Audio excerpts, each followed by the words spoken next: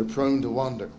Exodus chapter 33. I want you to turn there with me, please. And we're going to backtrack a little bit from where we were last week. But there are times, I think you'd agree with me, that there are times when God leads us to do what seems to be impossible tasks. God leads us down a path which, to the human eye, looks to be something that cannot be done. And there are times when God leads us through deep waters, very challenging times that look as though we could never make it. And that's really where we find Moses at this portion of history. And it is there, in those challenging times, in those difficult times, it is there that we discover our great inability and God's great ability and sufficiency. Nobody likes to be put into a difficult position. Nobody likes to be brought to a point where you feel like you just can't do anything and you don't know what to do. Nobody likes to go there. But it is there often where we meet God. It's there when we realize how much we need Him.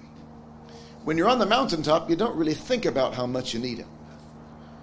When you have all your liberties and rights and freedoms and you can do whatever you want to do and your health is strong enough and you're able to run as fast as you want to run and you have enough money to go as much as you want to go, when you're in that position, you don't really think about how much you need God. But it's oftentimes when you're broken and you're brought to this point that we realize in these trying times, we get a real sense of how utterly helpless we are. We begin to realize He doesn't really need us, but oh, how much we need Him. Now, I wonder this morning, have you been brought there? Have you ever been brought to the point when you realize you need Him? Sometimes we have this strange idea that God needs us, don't we? We have this idea, and that's born really, I think, out of the society in which we live, this kind of egotistical society that we think the world can't go on without us. Spurgeon was ill one time. Charles Haddon Spurgeon, the great prince of preachers from London, he was laid up ill. In fact, he was ill for much of his ministry. And he laid in bed. He should have been preaching, and he said, "Lord, how on earth will the work continue?" And it was as if the Lord whispered to him, the same way that the coach would continue if the fly wasn't still sat upon the steering wheel. We sometimes imagine that things can't go on without us. And Moses has found himself in this very difficult position. His conversation with God, the conversation that Tommy read for us a moment ago, is regarding the future of God's people and what God had asked Moses to do with leading these people to the promised land. So you find that very thing in our text. In verse number 12, Moses said unto the Lord, "See, thou sayest unto me, bring up this people. You've asked me to bring this people up." And in chapter 32 and verse 34, God had told Moses to lead this people to the promised land. And Moses knew, now hold on, God, you've asked me to do this, but we have not gotten very far, and already look at what's happened. We haven't gone very far, and this people have proved to be a stubborn, stiff-necked, hard-nosed people. And it looks like a hopeless cause, God. You've asked me to lead this people down an impossible journey, through an impossible journey, to accomplish an impossible task. And so Moses says, I need to know who you're going to send with me. He says there in verse number 12, "Thou sayest unto me, bring up this people, and thou hast not let me know whom thou wilt send with me. Yet thou hast said, I know thee by name, and thou hast also found grace in my sight." Moses says, God, you told me you know me by name. You've told me I found grace in your sight. And based upon these things, Moses now brings these requests before God. "Now therefore I pray thee." Now, God, I ask thee. And I want you to look at these next couple of verses and the way that Moses speaks to God about the future. And it might be that we find ourselves following this pattern that God has given us on how to address him about an uncertain and what looks like an impossible future. Look at the way Moses speaks in verse number 13. Now therefore I pray thee, based upon what you've told me, God, I pray thee, I ask thee, if I have found grace in thy sight, show me now thy way. I've circled that little word if. If. You find this principle not just in the Bible, but this is a principle of logic and logical reasoning. You find it all through life. It's the if-then principle. And it's based upon, many ways, a natural, logical way to reason and think. If one thing be true, then we can therefore conclude that this is true. If this, then this. You find that over and over in God's Word. You remember there in 1 Kings chapter 18, verse 21, if the Lord be God, then follow him. Or in Joshua 24 and verse 15, if it seem evil unto you to serve the Lord, then choose you this day whom you will serve. And then again, Paul writes to the church at Colossians chapter 3 and verse 1, if ye then be risen with Christ, well, then seek those things which are above. If, then. And so now Moses, on this principle, argues with God, if I have indeed found grace in thy sight, then show me thy way. The foundation upon which Moses argues for more revelation is the reality of God's grace already present in his life. And if I want to ask God for more, then I usually do that based upon what I know God has said and what I have experienced God to do already in my life. If this be true, if I have indeed found grace in thy sight, then I must have found grace in his sight, because God cannot lie, right? God had just said, thou hast found grace in my sight. So if that be true, then follows these requests. And the truth is, Moses knew God had been gracious to him. Moses knew he had found grace. He knew it. No way would he ever been able to stand against Pharaoh. No way could this fugitive, an exile for 40 years, be able to stand against the king of the world in many ways and say, hey, let God's people go. No way could he do that if the grace of God had not been given to him. In no way could he have led those people through the Red Sea if the grace of God had not been given to him. No way could he have led them through the wilderness if the grace of God had not been given. So God had been gracious, and God had given him much grace.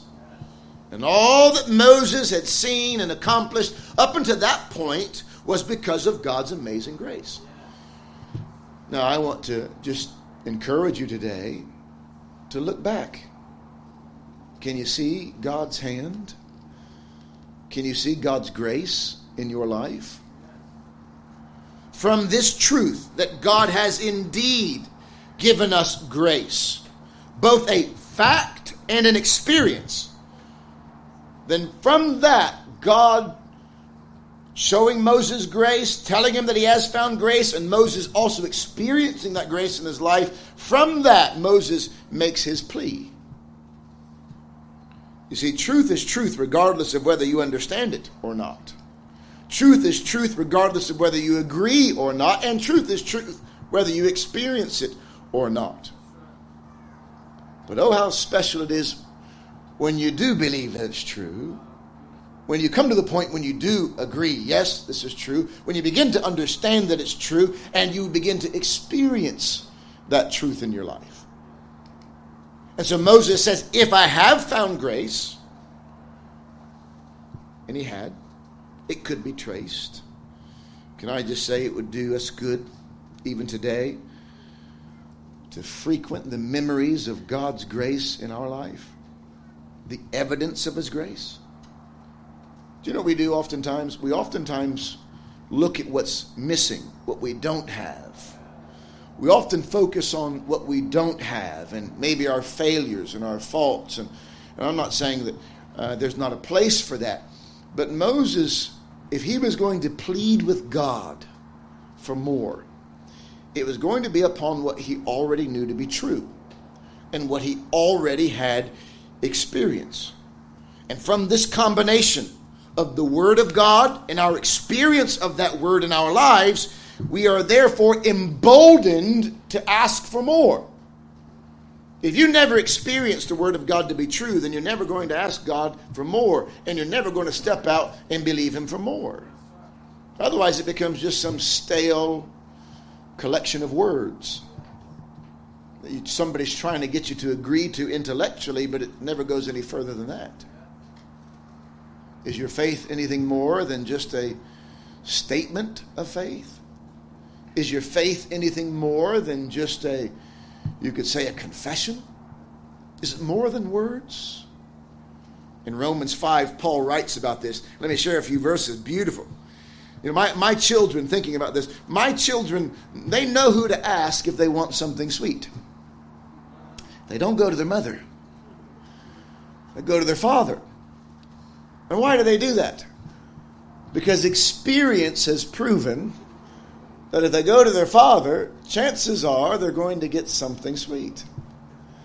And so it is when it comes to God. The more you experience of God, the more you begin to realize His Word is true. And Paul writes this in Romans 5, and it begins really from justification, salvation. Therefore, being justified by faith. I am right with God because I believe Jesus died for me. We have peace with God through our Lord Jesus Christ, by whom also. So now he says, we begin there and we go more. We go from justified by faith, being made right with God because of Jesus. There's more to come. Can I just say, many Christians stop on the other side of justification and never go any further. Many Christians get to the point where they believe Jesus died for them, was buried and rose again, but they never go any further. They never experience anything more.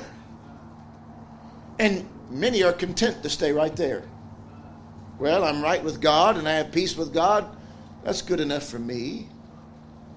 But it goes on, by whom also we have access by faith into this grace wherein we stand and rejoice in hope of the glory of God. And not only so, there's more, but we glory in tribulations also. Can I ask you, have you ever gotten to the place where you can glory in tribulations? Have you matured enough in your faith where you've gotten to the point when a trial comes, you say, thank you, Lord. Something good is coming out of this. We glory in tribulation because we know, knowing that tribulation worketh patience or endurance. Meaning this, if you're going to run a marathon, let's be honest, there might be a couple of folks in here who can run a marathon today, but most of us wouldn't be able to do it today, would we? We'd have to work at it. And you'd run maybe a mile today, and maybe next week start doing 3 miles, and maybe a few weeks later start doing 5 miles. And the more you run, the more endurance you get. And the Bible says tribulation works endurance, patience, and it goes on. And patience works experience, and experience worketh hope. Meaning, you run 5 miles once, experience says you can do it again. You run 5 miles 2 or 3 times, you begin to think, I probably can do more. And that's exactly in the Christian life what we have. The more you experience of God's Word to be true in your life, the more faith is increased inside of you. And you begin to realize there is more. If God has brought me this far, and by the way, a year ago I wasn't anywhere near where I am right now, God has brought me so far, then there must be, maybe there is some more. Maybe there's more. And so on this reasoning, Moses says, if I have found grace in thy sight, then show me now thy way. Now this is beautiful. I had to come back to this because I I didn't properly look at it. Show me now thy way. Show me. Teach me. Reveal to me. Have you ever been brought to such an impossible situation that you've had to say, God, show me what to do? I don't know what to do. I don't know where to go. I don't know. Everybody's saying one thing, or maybe I'm hearing so many different things and I just don't know what to do. And that's exactly, by the way, where God wants you to be. Where you have to say, God, show me your way.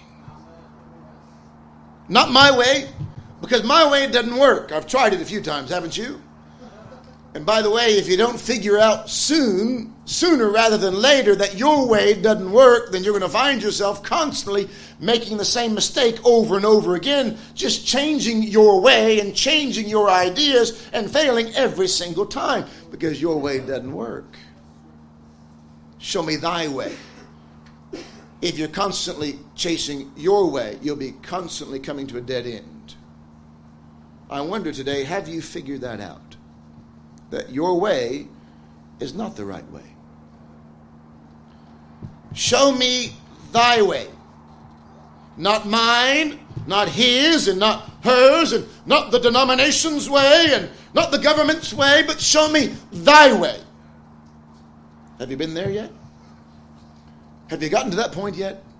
People are forever trying to get you to see their way, aren't they? People are forever trying to teach you their way and trying to get you to go their way. And, oh, no, don't go that way. This is a better way. Go my way. This is the way we do it. But may God bring us to this point where we say, I've had enough of everybody else's way. I want your way. I've had enough of my way. I want yours.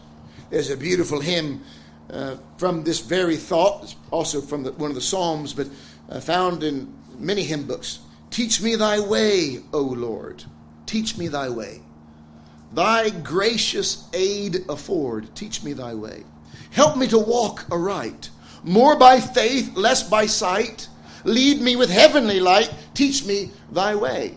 Do you know why most of us don't go to God and ask him for his way? Because his way is a way of faith. And you can't see it. And you and I, let's be honest, we like to know where we're going.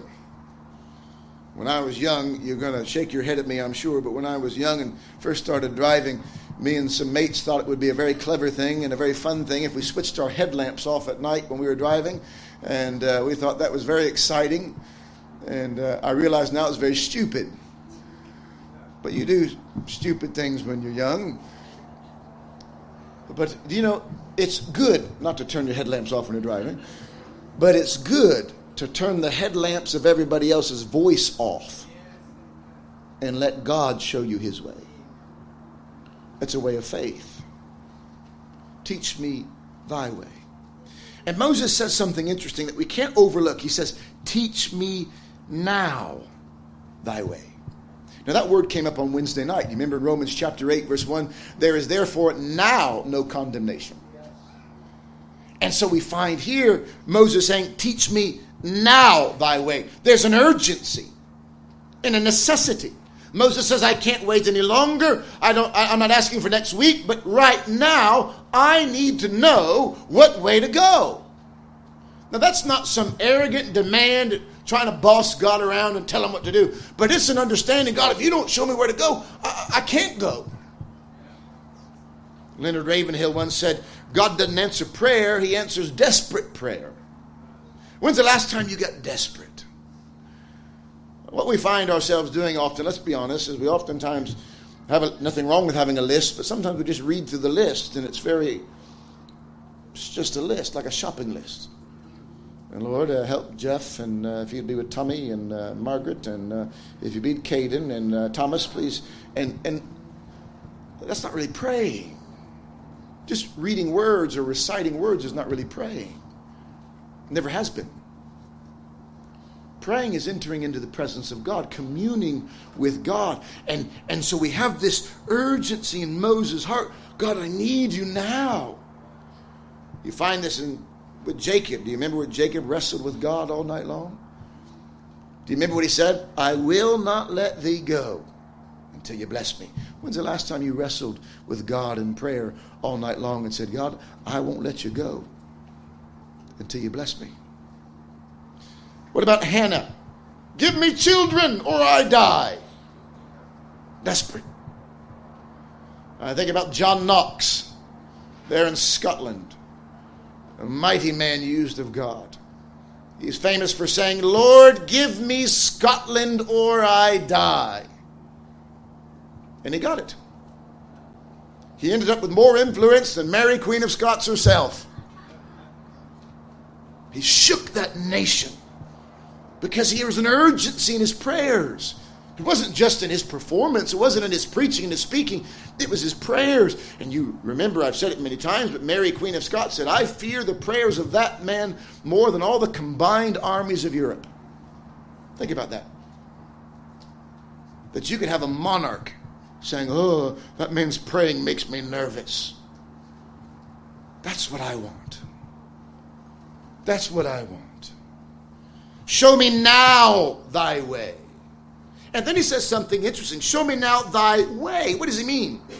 Well, a way, some of you are here for the first time today, and maybe you had a hard time finding the way. A road or a path that leads you to a particular destination. And so no doubt Moses was saying, okay, God, if you want me to do that, you're going to have to show me how to get there. Show me the way. Well, I can't help but think immediately of what our Lord and Savior Jesus Christ said one time, several hundred years later. Jesus said, I am the way, the truth, and the life. You see, Jesus is God's way. Jesus is God's path unto God himself. No man cometh unto the Father but by me, Jesus said. No man can get there. There's not all roads lead to God. There's one way, one path. And Jesus is that way. And so Moses says, show me thy way. There's more than just a path, though, isn't there? Sometimes when we say, show me thy way, we also oftentimes think of how. Show me how to get there. Show me how to do it. Right? That's one of the joys of being a father, is teaching my children to do things, how to do things. Teaching my boys how to use a drill or a hammer. I don't know how to teach my girls how to cook, but my wife can do that. We teach them how to do things. And in a sense, Moses was not just saying, show me the physical path, but he was showing, Lord, I don't even know how to do this. I don't know how to talk. I don't know how to walk. I don't know how to react. I always get it wrong. You ever been there before? Every time you open your mouth, you seem to say the wrong thing. And so Moses says, God, show me thy way. I can't do this. And can I ask you, have you been brought to that point? You and I will never be what we should be until we get to that point when we say, God, show me thy way. Show me how to talk.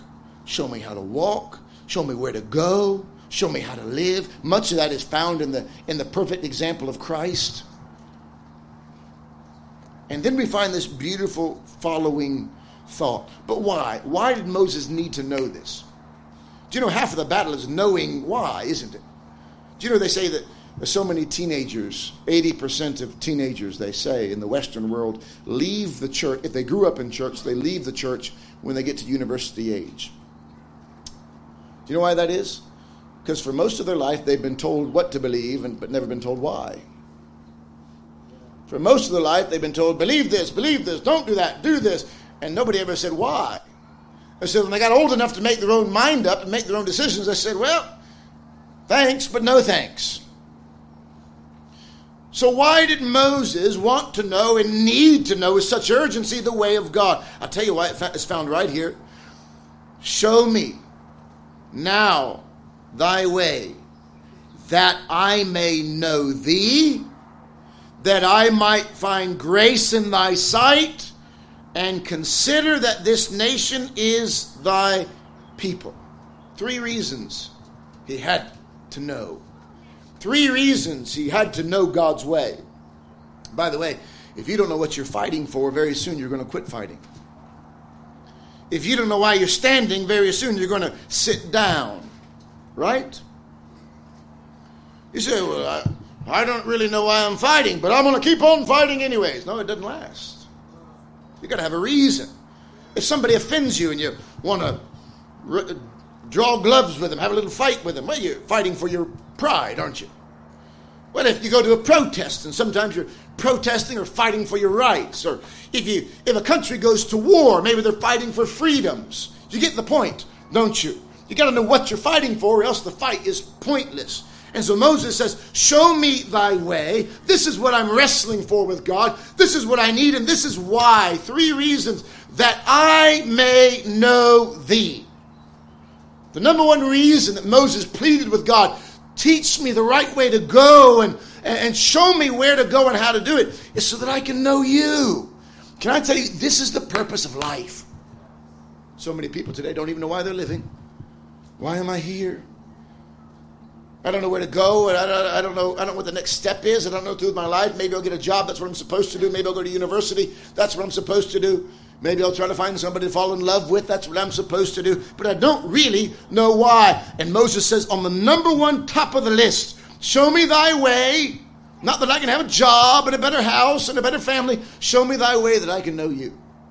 Because can I tell you, until you include that in your life, you'll always be wandering without direction. From job to job, relationship to relationship, purpose to purpose, trying to figure it all out. That I may know thee. This is found over and over in Scripture. In fact, it's found on one of the banners in the chapel there in Jericho. The Lord Jesus in John chapter 17. That famous prayer. He says in verse number 2, as thou hast given him power over all flesh, that he should give eternal life to as many as thou hast given him. And this is life eternal. What is eternal life? What is everlasting life? Is going to heaven? Getting a ticket that gets us out of hell? What is life eternal? This is life eternal, that they might know thee. That's eternal life. Eternal life is knowing God. Heaven is only heaven because that's where God is. Everybody gets excited. I can't wait to get to heaven. Why? I can't wait to get there because that's where God is. And I want to be wherever he is, that's where I want to be. I don't want to go to heaven so I can ice skate on streets of gold. I don't want to go to heaven so I can look at all the pearly gates. I don't want to go to heaven so I can finally live in a mansion. I didn't get one on the earth below, so I want to go to heaven because that's where God is. And this is life eternal, that we might know him and Jesus Christ whom he has sent. Paul writes in Philippians chapter 3, another beautiful portion of Scripture. I'm sure that you are familiar with it. He speaks about all of his previous accomplishments. Now, I'm sure in a congregation like this, there are probably some very, very high accomplishments, some very rewarding things that some folks here have accomplished. But Paul says, all of that is dung to me. I count it all as waste to me. He says in verse number 7, what things were gained to me, the things that used to be gained to me, the things I were living for. Yea, he says, I count all things but loss for the excellency of Christ. Verse 7. What things were gained to me, those I counted loss for Christ, so I could get him. I left those behind to get Christ. And then he says, yea, doubtless I count all things but loss for the excellency of the knowledge of Christ Jesus my Lord. There it is again, that I may know thee. He goes on. For whom I have suffered the loss of all things, and do count them but dung, that I may win Christ. And he goes on, and be found in him, not having my own righteousness, which is of the law, but that which is through the faith of Christ, the righteousness which is of God by faith, that I may know him. Knowing God. Why am I here? Let me tell you, you are here to know God. You may wonder how you ended up under this tent today. You may wonder, maybe trying to figure out how to get out of here as quick as you can. But let me tell you, you've been brought here to know God. That's why. That I may know him. That's why you're alive. And until you realize that, until you come to that point, you'll always be searching for something and never quite satisfied. John writes this at one of the last books of the Bible in 1 John chapter 5 and verse 20. Listen to what he says here. And we know that the Son of God is come and hath given us an understanding that we may know him that is true. And we are in him that is true, even in his Son Jesus Christ. This is the true God in eternal life. To know him. Can I ask you this morning, do you know him? Do you know him? And if you do, how well do you know him? He goes on in Exodus 33. Well, I need you, God, to show me your way so that I can know you. There's something about knowing God, a person's way, that helps you to be acquainted with them, right? If you're married, you know what I'm talking about. My wife and I have been married for a few years now, and the longer we're together, the more we know each other, the more we understand each other's ways. We can almost predict. I'm a little bit unpredictable, but for the most part, we can predict one another's next move. Because we know one another. Because we know each other's ways. We know what we like and what we don't like. My wife knows how I like my clothes to be folded, and what kind of detergent I like, and she knows what kind of razors I use, and she knows me. She knows my sleeping patterns. She knows I'm up about 1 o'clock in the morning, usually because Paxson is awake, or maybe 3 o'clock. She knows. She knows that I am always itching to move, and she can see that. I'll be there trying to be a good husband and trying to show support and love, and she'll say, "You need to go somewhere, don't you?" Because she knows me. And the more you and I know God, the more we know his way, the more we know him. And that cannot happen any other way than spending time with him. There's no shortcut. You want to know God's way? Do you want to know God? You want to know the way that God works and the way that God thinks and the way that God... Then there's no other way besides spending time with God. He says, "Show me thy way, that I may know thee, that I may find grace in thy sight." Now, this is very important. Listen to this. You say, hold on a moment. I thought he already had grace. Didn't he say that? If I have found grace in thy sight, then show me thy way so I can find grace in thy sight. Do you know what he understood? He understood, yes, he had found grace, but he understood there was more grace. There was grace upon grace. There was abundance of grace. There was more. More and more and more to come. I love what Peter writes in 2 Peter. He speaks about knowing God on three different verses in the first chapter, 2 Peter chapter 1. In verse number 1, he says, "Grace and peace be multiplied to you." There's a sense that every believer, every child of God has grace. Because for by grace are you saved, right? But there's more. And there's a possibility of having grace multiplied to you. I don't know about you, but I am finding that I need more and more grace. More and more grace to deal with myself. More and more grace to deal with difficult people, difficult situations. I need more grace. But you will have no other way of finding more grace. The only way to find grace multiplied is through the knowledge of God. That's what it says. So a good indication that you don't really know God as much as you claim to know God is if you are not a gracious person. Now, I know some people who are very up on their theology. Very clever, very intelligent. But they have zero grace. You ever seen that before? Constantly ripping people to shreds. Constantly pointing out faults. Multiplied grace is the result of multiplied time in his presence. In the next verse, according as his divine grace is given unto us all things. That's an amazing thought. God's grace has given you everything you need. All things that pertain unto life and godliness. Did you know everything you need for life, God's given you? Life and godliness. Like, what job am I supposed to take? And who am I supposed to marry? And where am I supposed to live? All things that pertain to life, according as his divine power has given us all things that pertain unto life and godliness through the knowledge of him that hath called us. I want to know what to do. Know God. Sometimes somebody says, what do I do? I'll tell you, here it is. Know God. Know him more. Oh, come on, tell me what to do. I can't. Because I am not the the agent through which God gives you direction. The Holy Spirit is. God himself is. In fact, when you think about this, through the knowledge of him that hath called us to glory and virtue, it's the Spirit of God is the person of the Trinity that is used to call and pull us to himself. So you find knowing God the Father in verse number 2 and knowing God the Spirit in verse number 3. And then you find coming on that we've been given great promises, exceeding great and precious promises, that by these you might be partakers of the divine nature. Did you know it's amazing? Through the promises of God, we are able to partake of God's nature. Now, we had some cookies here a moment ago, and if you wanted to partake of those cookies, well, then you've got to be able enough and willing enough and have the permission enough to go and get it. Well, it's the promises of God that enable us to actually partake of the nature of God. It's his word. He promised it. He said it. And if you're not reading God's word, if you're not finding those promises, if you're not laying hold on those promises, then you're never going to be partaking of the nature like you could.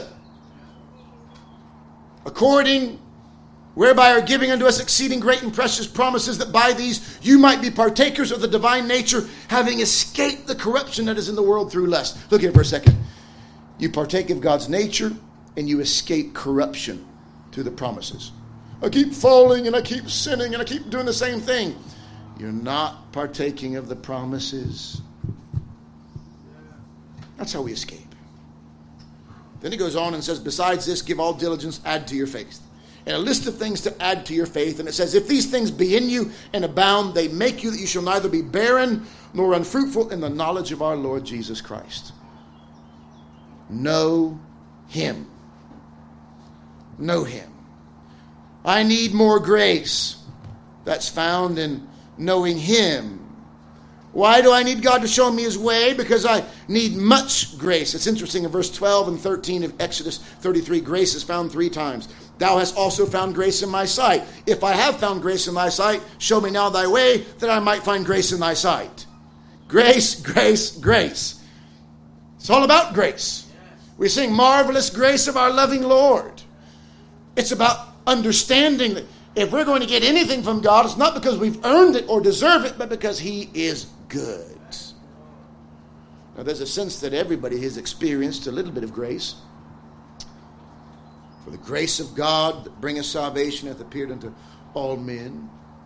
There's a sense that there's a measure of grace that's been extended to all of humanity, but there's more grace to be had.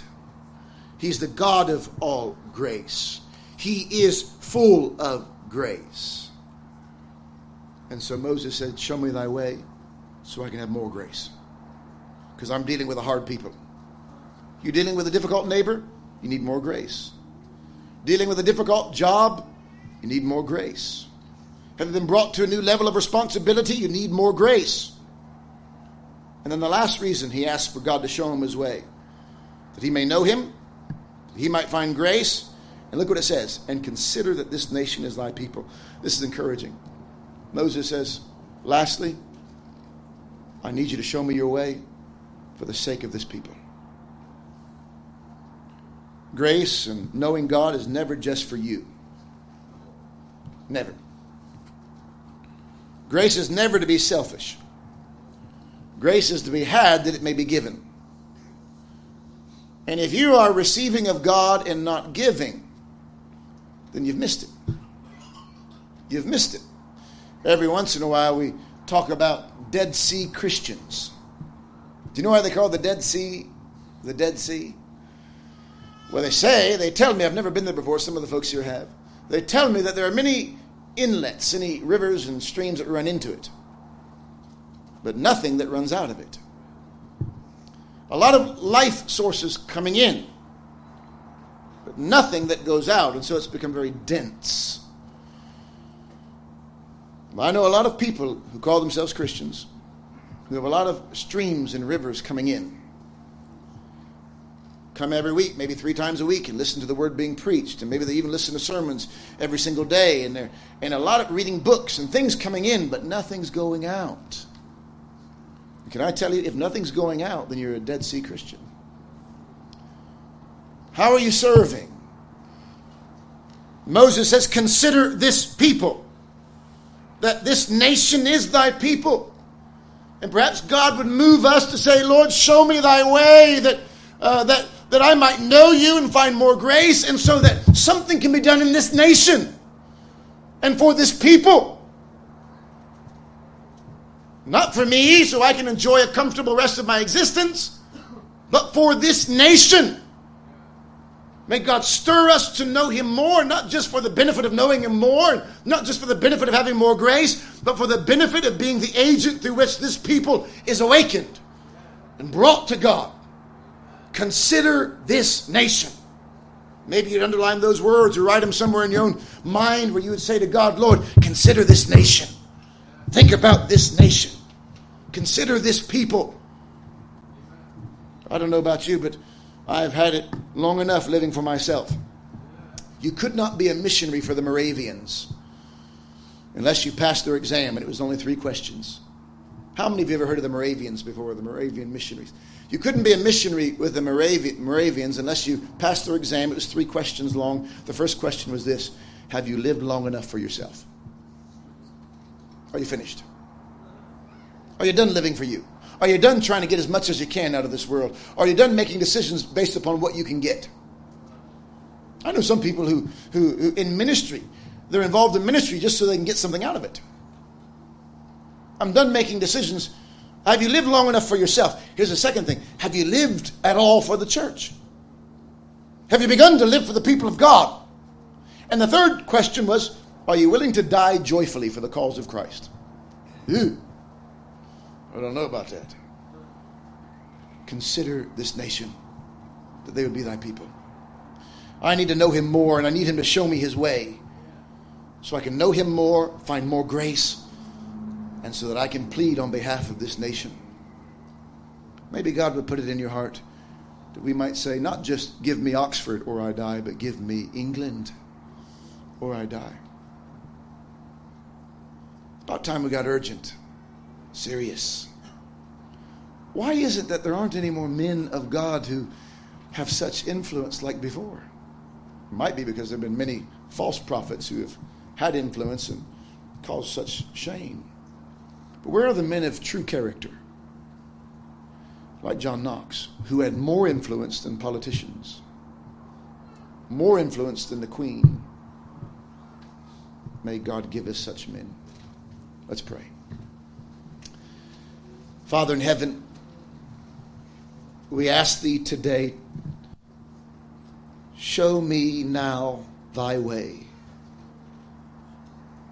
Not for self-promotion, not for prominence, not for selfishness, but so that we might know thee, that we might find grace, more grace, Lord, more grace for the challenges that lie ahead, more grace for the difficulties that we're facing right now, and so that we might plead with thee to consider this nation, to consider those who belong to thee.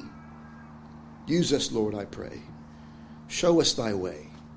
Lord, we need it. We need to know thy way in this dark hour. Show us, Lord. Give us grace to follow thee. For we ask it in Jesus' name and for his sake.